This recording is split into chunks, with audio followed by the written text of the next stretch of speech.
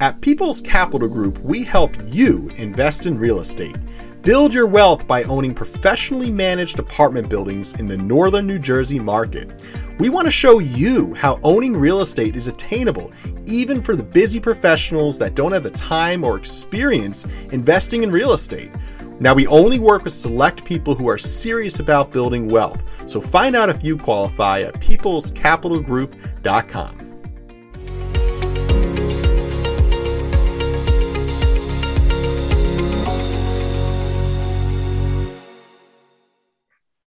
All right, welcome back to the Passive Cash Flow Podcast, where we help people invest in real estate. Now, some episodes include interesting guests that span dozens of different types of industries. Other episodes offer analysis of popular topics that pertain to people seeking to learn how to build passive wealth in real estate. So listen in and enjoy our off-the-cuff podcast made to entertain, educate, and help you learn how to create passive wealth in real estate. So today we have an interesting guest. I have Clayton Helper with me on the Passive Cash Flow Podcast. And I want to invite Clayton on because he does a lot of very creative stuff in finance, making your money work for you in a couple different ways involving life insurance policies, infinite banking, and he also invests in real estate himself. So we'll talk a little bit about that and the lessons you've learned. So Clayton, how are we doing today? Tremendous. Yeah, Aaron, I'm really excited to be on. Hopefully we can get some value to your listeners and maybe get the air conditioning fixed as well. Yes, my air conditioning broke here at my house. So great day for it to break here. It's a very, very warm day. But, you know, it's all good. Luckily, I have a lot of fans around here. And although I can't keep mine on in this office with the recording going, so it's pretty warm. So we'll speed this up here and we'll have a nice, speedy yet informative podcast here today. And then hopefully my AC can get replaced. Well, we got to get permits. I need the whole thing replaced. The whole thing's got to go. So yeah, they got to rip out all the duct work. So it's going to be like 3 weeks until I can even get a crew over here. So yeah, this is my life. That's all right. That's how we're rolling. That's how we're rolling. I bought this home, and that's what happens when you buy a new home. Sometimes, right? The home inspector couldn't test the AC because I was buying it in February. Although I feel like he could have turned up the heat and then warmed up the house and then turned on the AC and tested it. But anyway, but the air would have been cold that it's pumping in. So he wouldn't have known if it was, okay, I got it. So you can't test the AC in the middle of winter. So, that's what you get sometimes. Part of learning about buying houses, right? We learn things every day. Amen. Yeah. Sometimes you got to learn the hard way. Yes, sir. But no worries here. Let's move onward and upward, Clayton. So I want to have in the show here because you do a lot of interesting things. So just give a quick introduction about yourself here real quick. Sure. I am the Chief Wealth Strategist at the Creative Capitalist. Now, the role, the purpose, the passion behind the Creative Capitalist is we help entrepreneurs and real estate investors create, protect, and multiply their cash flow. As many real estate investors know, many of your listeners know, cash flow is the lifeblood to business, to life. And so what we do is we focus on implementing strategies of the wealthy that helps us optimize and amplify our cash flow, which I'm sure we're going to talk about today. I'm also a real estate investor. I'm a BRRRR real estate investor. I purchase small multifamily BRRRRs and also focusing on luxury Airbnbs. Just purchased a multi-million-dollar Airbnb out in Colorado, in the mountains of Colorado, right next to Rocky Mountain National Park, and hoping to have excuses to buy more luxury Airbnbs in really cool places so I can go and visit them and do my property management techniques. That's awesome. So let's break into that real quick because I bought a number of Airbnb properties in Southern Vermont and, we owned them through the pandemic and it was pretty good. We were able to make a little bit of cash flow on them. Although I think that when the pandemic started, the rates people were paying in New England were very high and it kind of came down a little bit. But we bought at the right time, kind of beginning of the pandemic and property values shot up. So overall, it was a great investment. We sold them for a nice profit. But the reason we sold them is because we found it extremely difficult to manage short-term rentals. We just didn't find a lot of people in rural Vermont that wanted to work with our policies and our protocol and, show up to work on time and sober and do your job, properly. And fill out the proper tax form. So we just found a lot of challenges with people in that area that didn't want to cooperate, weren't willing to really, cooperate with what we were asking them to do, be like a cleaning company. And we'd be like, we need you to also, put some chocolates out. And they'd be like, nope, we don't do that. We don't touch chocolates. We don't, we can't, all we do is we clean and we leave. We won't do anything else for, so like, and then like one day it just stopped showing up, and it was really interesting. So really found it very hard to find good help in rural Vermont. Are you finding the same challenges in rural Colorado, or are you more in like a town, a city? Yeah. So I actually went to school in Vermont. So that's kind of funny. Yeah. I went to Middlebury College in Vermont. So that's kind of the center of the state. But yeah. So Colorado is built upon tourism.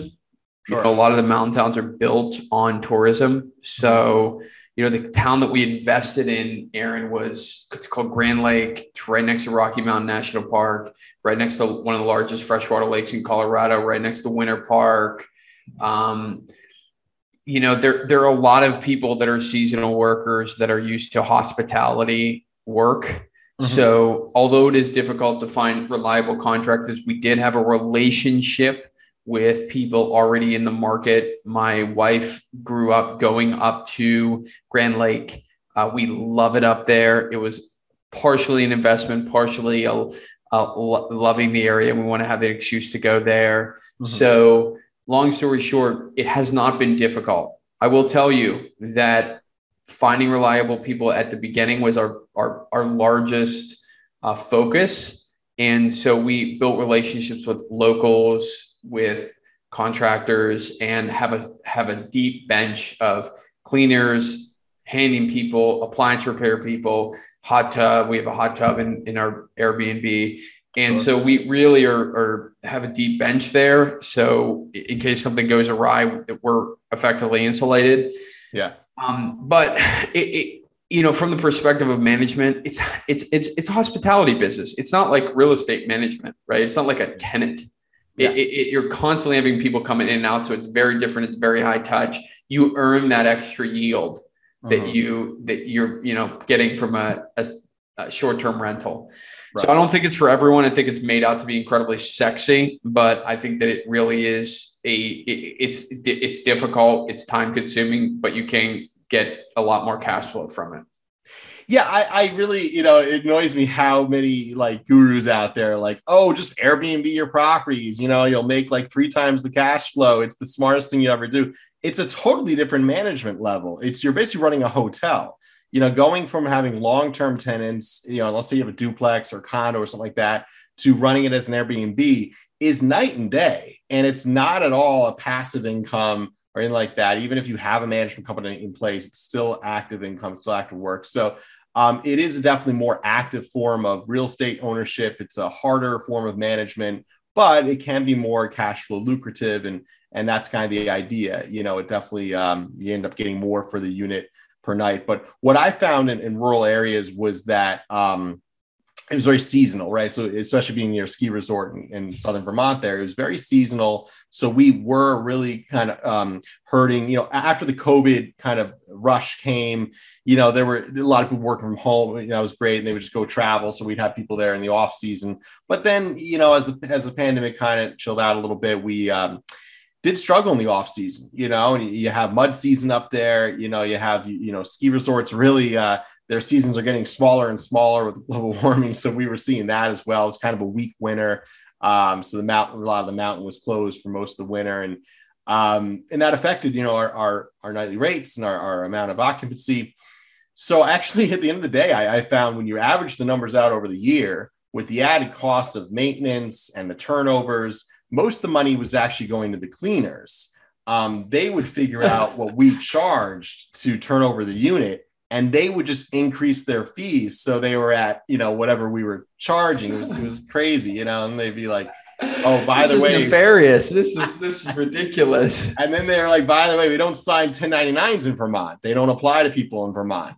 I had literally 4 or 5 independent contractors in Vermont tell me that in Vermont, you don't have to sign a W-9. and I just didn't understand that, because a W-9 is a federal tax document. When you pay someone as an independent contractor, you have them sign a W-9, ideally before they start working with you or before you pay them, but really you should have them sign it whenever they're signing up with you. It just was amazing. So I don't know, maybe I was dealing with a certain clientele in rural Vermont there and had those challenges, but I did find it very challenging to run an Airbnb in a very rural location. If I did it again, I would import my labor. I'd bring people with me that I know are going to cooperate and do their job properly. And that's how I would run that. But it looks like you're in an area where people are more familiar with hospitality. They're more welcome to it. There's also a lot of pushback against hospitality in the area I was in. People didn't like people coming up there that weren't from that area. Even the employees that we hired, would not like tourists, but be in the tourist business. And I'd be like, okay, but if there's no tourists, you don't have a job anymore. So that just didn't seem to click, So yeah, a lot of challenges there. And a tourist town that hated tourism, it was incredible. Yeah, right. But so anyway, that was my experience. Yeah, I'm a little biased. I love apartment buildings. I own $20 million in apartment buildings. They keep growing in wealth. They earn cash flow. I don't deal with people going on vacation and these high demands. When you have a year-long lease or something, the light bulb goes out, they fix it, So it's a different experience. But anyway, let's go on here. I did want to cover a couple more topics here that you focus on doing. And I think I want to first break into infinite banking. This is something that we haven't talked about here on the Passive Cash Flow podcast. And what is infinite banking? Yeah, I don't necessarily call it infinite banking. I think that's sort of a marketing term. Basically, you got the question is, when we amass wealth, when we amass cash flow, we have to put it somewhere. Uh-huh. Conventionally, we put it in a savings account. Some Americans view an IRA or 401k as a hybrid savings vehicle. It's going to save themselves to retirement. But usually where we put our money, when we put it on the sidelines as an opportunity fund, is we put it in savings in a bank. And the bank takes that money, they go and lend out to other people. And using the infinite banking concept, whatever you want to call it, it's essentially using a specifically designed life insurance contract as the alternative, Aaron, to your savings. Right. Why is this matter, and why do people do this? The wealthiest families in America, like the Rockefellers, the Rothschilds, and the Romneys, have used this for generations, because what it does is your money compounds 400 to 600 times the national average of savings accounts tax-free. So that's tax-free growth. This compounds at 4 to 6% annualized every single year, no matter what, without taking on any more risks, exposing yourself to volatility, or really changing any way that you're depositing money in your account. It's just, instead of putting it in a bank account, you're putting in a life insurance contract. Now, why do wealthy people like this? Obviously, there's a tax benefits that it's 4 to 6% compounded growth over your lifetime. But where it really gets interesting is that you can use the cash value, your cash in these life insurance contracts, as collateral as a line of credit to go out and purchase real estate. A lot of my clients are real estate investors, and they flow their cash flow, their operating expenses, maybe their capital expenditures or their repairs, into a life insurance contract. And then they amass this certain amount of money in the life insurance contract, and they take out a loan against the life insurance contract and go and buy more real estate, or buy a BRRRR, or invest in marketing. And their money is still working at that 4 to 6% compounded, because you're collateralizing it. You're not actually taking it out. So you never interrupt the compound interest of your savings over your entire lifetime. One of the other reasons why people really like this is it's creditor and asset protected. It can move to your heirs tax free. So really, this is a way to amass wealth in an alternative way that the wealthiest families in America has been employing as a place to store their opportunity fund that they can leverage for whatever they want, whenever they want, however they want, to amass more wealth. That's interesting. So it's similar to whole life, but a little better, because you can grow at a bit of a higher rate. I think whole life tends to be capped at like 4%. Well, it can go to 6%, but and then but you're not actually taking the money out once it starts accruing, you're just borrowing against that wealth. So that's interesting. So the capital stays in the account, continues to build in value, and you're borrowing against that. Now, what's the interest rate you're likely paying on that note you're taking out against? Yeah. So let me just, it is a whole life insurance policy. Right. So the structure is a specifically designed whole life insurance policy that is emphasized to give you early cash value. So what we do is we structure them in a way that gives people early cash value. Because remember, this is life insurance. There's no free lunch. There's a time period, a seasoning period, just like in real estate, it takes a couple of years for your properties to start to optimize. You get cash flow, something breaks. Yeah. We all wish that we had the perfect cash flow in the pro forma, but it's never really like that. Well, life insurance also takes 4 to 6 years, depending on your health, age, whatever, to break even in terms of cash in equaling the cash value that you can leverage. Yeah. Your question was related to the interest rate. The interest rate on the company that we use is tied to the Moody's Corporate Bond Index. Okay. So it's all based on a tracker that is the Moody's Corporate Bond Index. I think the dividend last year was 5 3/4, and the interest rate was about 4%. This is a variable interest rate. And that dividend is the dividend that's declared every year from the life insurance company. That dividend it's declared, but there are some expenses that are taken out on it. So you might end up with being net 5% over the years. But there's times in which, this is a total transparency because I think this is very important. There's times in which the interest rate on the loan is actually equal to or more than the outstanding dividend that's declared on your policy. So you can have an interest rate of 6%, and your policy is growing at 5%. But the policy is growing at a compounded rate, and the interest rate on your loan is a amortizing interest that you pay down that's declared on a yearly basis. Over your lifetime, this is going to get a little complicated, so bear with me. Over your lifetime, if you pay this loan back, the amount of compounding of your money, even if it's a little bit of a lower interest rate, is going to supersede, and I can show this in a later video if someone actually wants to get down to the numbers here, if they're more of an analytical mind, is going to supersede the amount of interest that you pay, even if the interest rate is a little bit higher, because of the effect of compound interest versus amortizing simple interest. Yeah. That's interesting. Okay. That's really cool. So it's a little similar to having a stock portfolio or something like that and borrowing against a stock portfolio, right? But in this case, there's a death benefit, right? So that's nice. And it could be hand down to your heirs. I guess there's ways to hand down a stock portfolio as well, but it'd have to be in like a trust or something like that. So but okay, so that's interesting. So that's a great way of getting a death benefit, packing away more money than an IRA limits you to. So the main problem with an IRA is that you're really limited to $6,000 or so a year. You could also do a SEP IRA that's going to get you up around 45,000, 47,000, something like there in total, but that for big earners, that's still going to max out, pretty quickly. And then of course, pulling against that as well, there's tax consequences and things like that. So it sounds a little easier to borrow against. I don't think you can borrow against an IRA, right?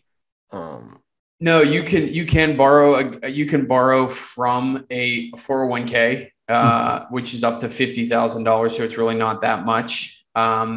And if you're borrowing against a stock portfolio, you can only go up to, most stock portfolios will give you 30% LTV.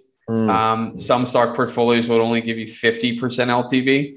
And if you borrow against a stock portfolio and it dips, it's called a margin call, and it could quintuple, quadruple, go even more than that.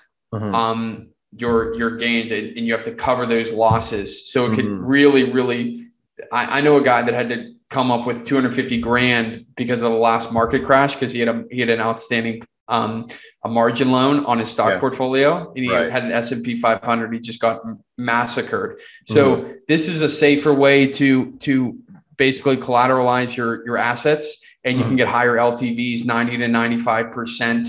And you have the guarantee of 3% plus you are able to participate in the upside dividends. So it's a safer, more effective way to store your capital over the long period of time that you can continue to leverage and amplify your savings. Okay. And so it takes a few years for the cash to kind of accumulate in the account until the amount you put in is equal to what you can borrow against is about, you said, a 3 to 4 year period? You know, I won't say 3 to 4 because it depends on your health and your age. If you're older, obviously there's a cost of insurance that increases. Right. You're closer to death because you have to pay for the death benefit. There's no free rides in insurance. So it could be 4 to 6 years. If you're super young, it's a lot easier. Like my age, it's a lot easier. It breaks even sooner. But there's a cost to insurance, guys. I mean, this is not a magic pill. I always tell my clients this is not a magic pill. This is just a better place to store your capital over the long term, so it works for you more efficiently and effectively. Yeah, absolutely. It seems almost like a smarter strategy than an IRA in a lot of ways. I mean, you could also do it in addition to an IRA. You know, there's no right or wrong answer really, but this does seem like there's more benefits to it. You know, the other thing about an IRA is you can't pull from it really until you're 59 and a half. You know, I'm 35. That's not really attractive to me, right? So the other thing, you know, I want to save for my kid's college, right? So this is something that'd be great for that. You know, he was just born in August, so we have some time till he's ready for college. But you know, if I put away enough in this and just kind of let it grow, then ideally over time, right, you can and what's the cap on this, right? So like one of the negatives of the IRA is you're capped even with the SEP and the Roth. You put it all together, you're capped like 47,000. I did a podcast about it about 3 weeks ago, actually with an IRA specialist. So with this, what are you capped at? How much can you pile into this every year? There is no premium cap. I mean, it's all based, contingent upon your income. But as your income increases, you can continue to increase your premium. I mean, there are people that put in, there's this huge article a couple of years ago, Aaron, that like this tech billionaire sold his company for, some absurd amount. And he put in like $400 million in a life insurance contract because, there's ways to structure these in ways. We work with people that are inheritance. Maybe they sell a building, someone like yourself that sells a building and makes $5 million. And like, I don't know what to do with this $5 million. I don't want to put it in the stock market because it's volatile. I want to have guarantees with it. And I want to be able to continue to leverage it for the rest of my life. We can structure these contracts in ways that you only have to pay for 5 years. And then it's just going to keep compounding for the rest of your life. There's a lot of creativity here, and people like it again because of the safety to it, and there's no limits to premiums, and it's a private contract, so it doesn't show up if you're sued. Yeah. Wow. That's really interesting. Yeah. And that is like part of my business. It's funny. You'll be sitting here with no AC, wondering when the next check's coming in. And then all of a sudden, boom, $5 million, new AC. So that's. Yeah. Right. Yeah, $5 million new AC. Yeah, right. No. The problem with my AC system is that I have to now get a company out here, and it's the middle of summer. We have to pull permits. They got to rip out the whole, so like, it's not the money. It's like getting someone out here quickly at the, at top of the summers is not easy. So I'm looking at 3 weeks, 4 weeks. Another guy was like 6 weeks. So we'll see. Maybe I'll get my brother-in-law out here. We'll get the hammer on the truck, just get him going here. Permits. Right. So that's very interesting, my friend. Very interesting. I like what we're talking about here, Clayton. And this is a good product. I was talking to my financial advisor the other day about something very similar to this. And it's actually a variable life insurance policy, that a VEAL, as they call, or VUL, right, as they call it, a variable universal life. Is that that's what I was talking about with my financial advisor. That's pretty similar to what you're talking about here, right? I would stay away from VULs with a 10-foot pole. And the reason why I say that is because the way that they're built, the chassis that sits on a variable universal life is basically a stock account, right? That's attached to the stock market. If it's, index, universal life, variable, it participates in the interest rate index. And then the chassis is term life insurance. So what happens with something like a variable universal life versus whole life is premiums throughout your life. You're going to have the same premiums, Aaron, when you're 35 and you're 65, and you can pay up to certain ages. We can make it creative, so you don't have to pay for the rest of your life. There's tons of ways to do it. But with variable or index or universal life, this is a account plus term insurance. So what happens with term insurance? Well, if you buy term insurance, you're renting insurance, and every single year as you get older, your term insurance costs go up. So someone who sells a life insurance contract or universal life or variable life will say, well, what happens is the gains of the life insurance contract are going to be such that they will cover the additional premiums when you're 65. Yeah. But if you look online, there are so many suits of people that sue life insurance companies because these policies blow up. Because sometimes if you have a year of down markets or 2 years of down markets, these policies get walloped because they can't cover. Maybe you're 65 or 40 or 55 and your term costs are dramatically higher. They can't cover the loss and these policies will lapse. Or you have to bring double or triple or quadruple the amount of premium that you were told that you had to bring. And don't forget, if someone gives you a whole life insurance contract or a variable life insurance contract or a universal life insurance contract, and they give you an illustration, and I always tell my clients this is fictitious. This is based on current dividend scales, right? So if dividends go up, in terms of a whole life insurance contract, what does that mean? Well, that means that 46%, Aaron, is going to be 6, 7, 8%, maybe. In the 80s, it was 10%, right? Because it's based on the investment portfolio of the whole life insurance company plus the guaranteed dividend. Well, if you're talking about universal life or variable life, they paint you a rosy picture. But if it's stock market years down or interest rates or different than what they project, then that thing is going to be different than what it looks like. When you're working with whole life, you're working with guarantees. You're guaranteed to get a certain amount, and then you can participate in the upside. Interest rates are still so historically low that you're going to be able to look at that and say, I know my whole life insurance contracts is going to perform basically like this or a little bit better.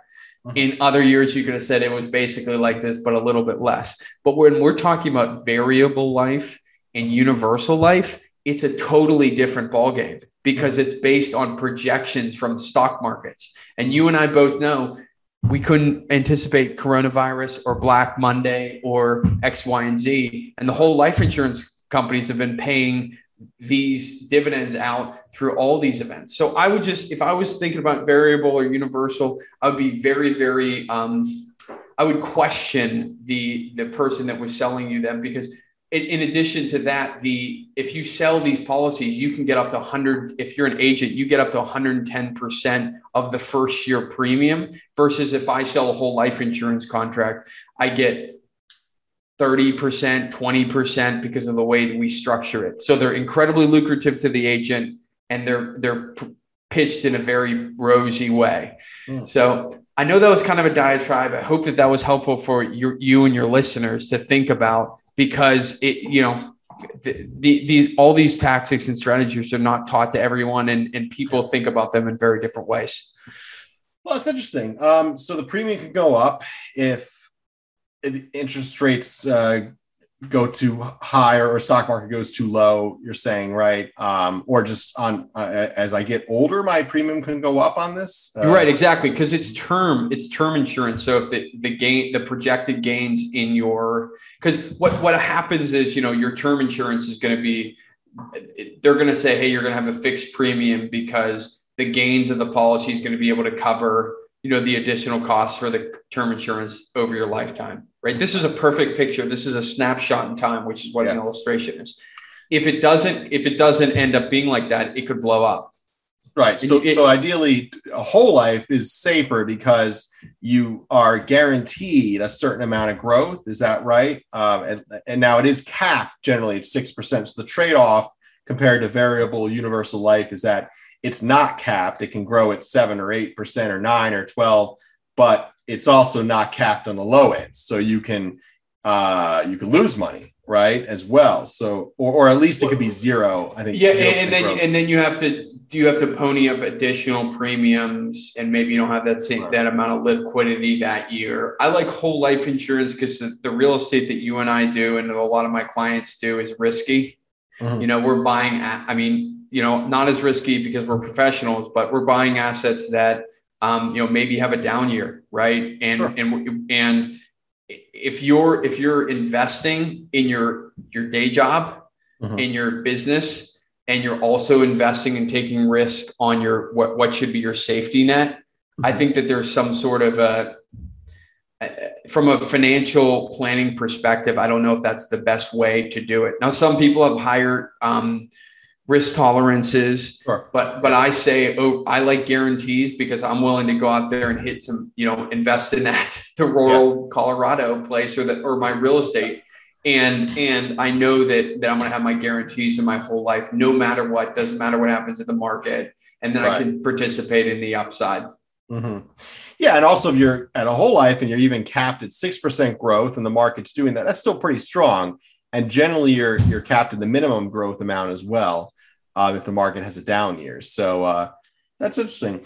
Well, yeah, we should definitely talk more about that offline. I'm curious to compare both. I am in the position where I'm looking to set up a tool like that, either way, a VUL or a whole life, and I like how we're comparing them here. So the pretty interesting tools. They're similar, but different in a lot of ways. And I see your point there. If you're looking at this as a safe, putting money away, it's not a high risk investment. You're not going to make your big bucks here. You're just going to make sure the money's there tomorrow, make sure it's growing at a 4 to 6% rate. It's just going to keep you on kind of pocketing away. Yeah, I get it. That's what whole life is about. That's what savings and IRAs are about, right? So this is a good way to make sure it's there, where the variable universal life is really a higher risk product, right? So you can grow at 8, 9, 10%, but you could also grow at 0, or you can lose money, your premiums can go up, right? So that's what I understand.